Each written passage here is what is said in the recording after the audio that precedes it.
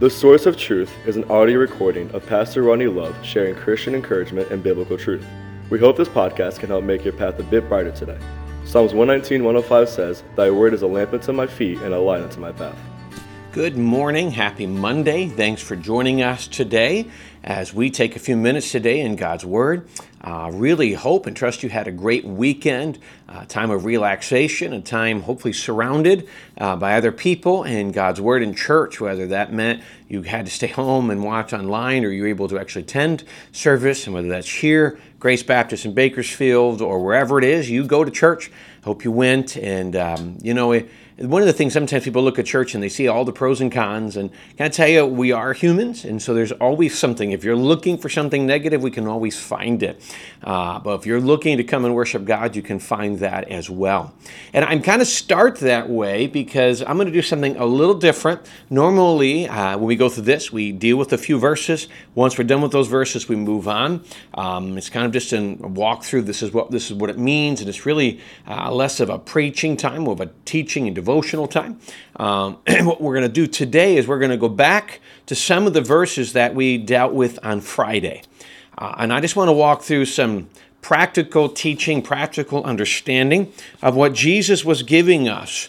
And again, as a pastor, I think I want to make sure that we don't skip over some great, rich truths from the Word of God. And I think when we try to do what we did in 10 to 12 minutes, sometimes you do limit yourself to the information. So I just want to take a few more minutes and really look a little more at some of the practical application of what we talked about on Friday. So if you're following along in your Bible or tablet or phone or whatever, we're in Matthew chapter 16. Let's go back to verse 18. He says Jesus is speaking to Peter. Right? He's speaking to all the disciples, but in this specific, he's referencing Peter had given the testimony that he was the Messiah, that was Jesus the Christ, and that had been revealed to him by God. In verse 18, Jesus says, "And I also say to you that you are Peter, and on this rock I will build my church, and the gates of Hades shall not prevail against it. And I will give you the keys of the kingdom of heaven. And whatever you bind on earth will be bound in heaven, and whatever you loose on earth will be loosed in heaven." So now I won't go through and we did a word study in this on Friday and took a few extra minutes and walk through what this means. And so I won't take the time to do it again. You can go back to last episode and watch that if you have questions on what this passage means in the area of interpretation. But what I want to do is I want to look at some of these same words in a practical sense. So we get to this, and he goes back. First of all, he says, "Thou art Peter, and I will build my church." So there's a lot of people who say the church existed in Matthew. I have a tendency to believe that the church started in the beginning of Acts. It was a culmination. Jesus was designing it and creating it. And the full completion of it was seen, but the true church was started. One of the primary reasons for me is the Holy Spirit didn't exist till Acts 2, at least in everyone's life. And so you can't have the church without the Holy Spirit. God was using the book of Matthew in this time to develop what would be in the church, teaching these church fathers. But I believe ultimately that the church was fully completed and seen in Acts chapter 2.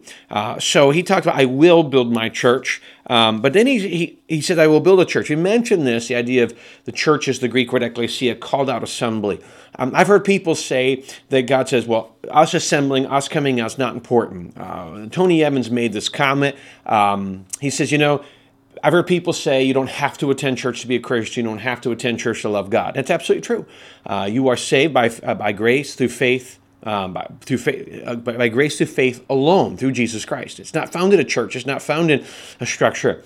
But I like what Tony said. Tony Evans said this. He goes, "You also don't have to go home to be married, but if you stay away long enough, it will affect your relationship." And I love, and it's an interesting one because Jesus compares his relationship to the church to that of a marriage. It's true. You stay away long enough, it affects your relationship, not only with the church, but with Jesus, because this is God's design. Church wasn't designed by a preacher. It wasn't something that guy said one day, I'm going to start a church and try to get people's money and build buildings. This was God's design. God designed the church. He designed the offices. He designed the structure, and it's our job to follow them biblically. But this was God's design.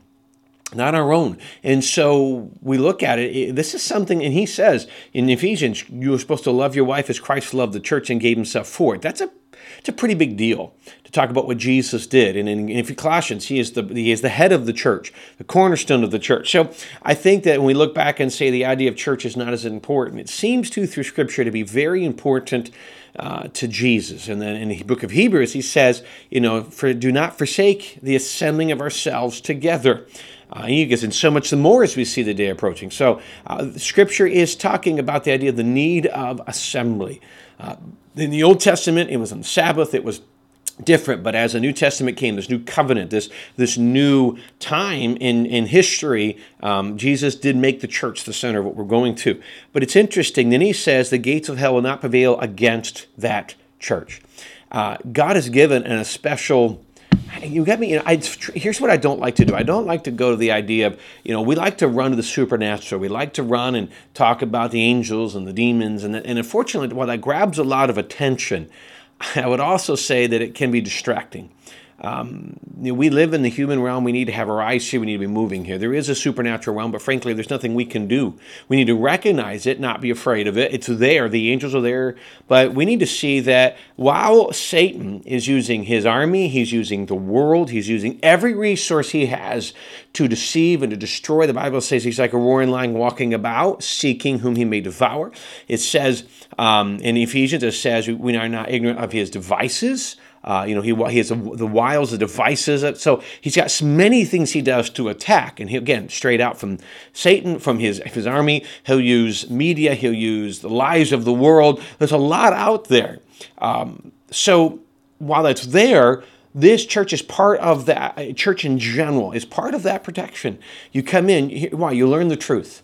You get accountability. It's something when you go and you say, well, people are so afraid to be judged. And don't get me wrong, you should never, ever be judged when going to church. But there's something about knowing if I go that someone's going to help keep me accountable, help me stay in the right direction, help me be a good husband, help me be the father that God wants me to be, help me to be the spiritual leader. There should be someone that's encouraging me and challenging me, and dare I even say, pushing me to be that person that God wants me to be. And he places mentors around me, he places pastors around me, he places friends around me that are encouraging us to do better. To grow in Christ, and that's a good thing. That's why we come. That's why we join, because I'm here, I'm committed. This is where we're going with that.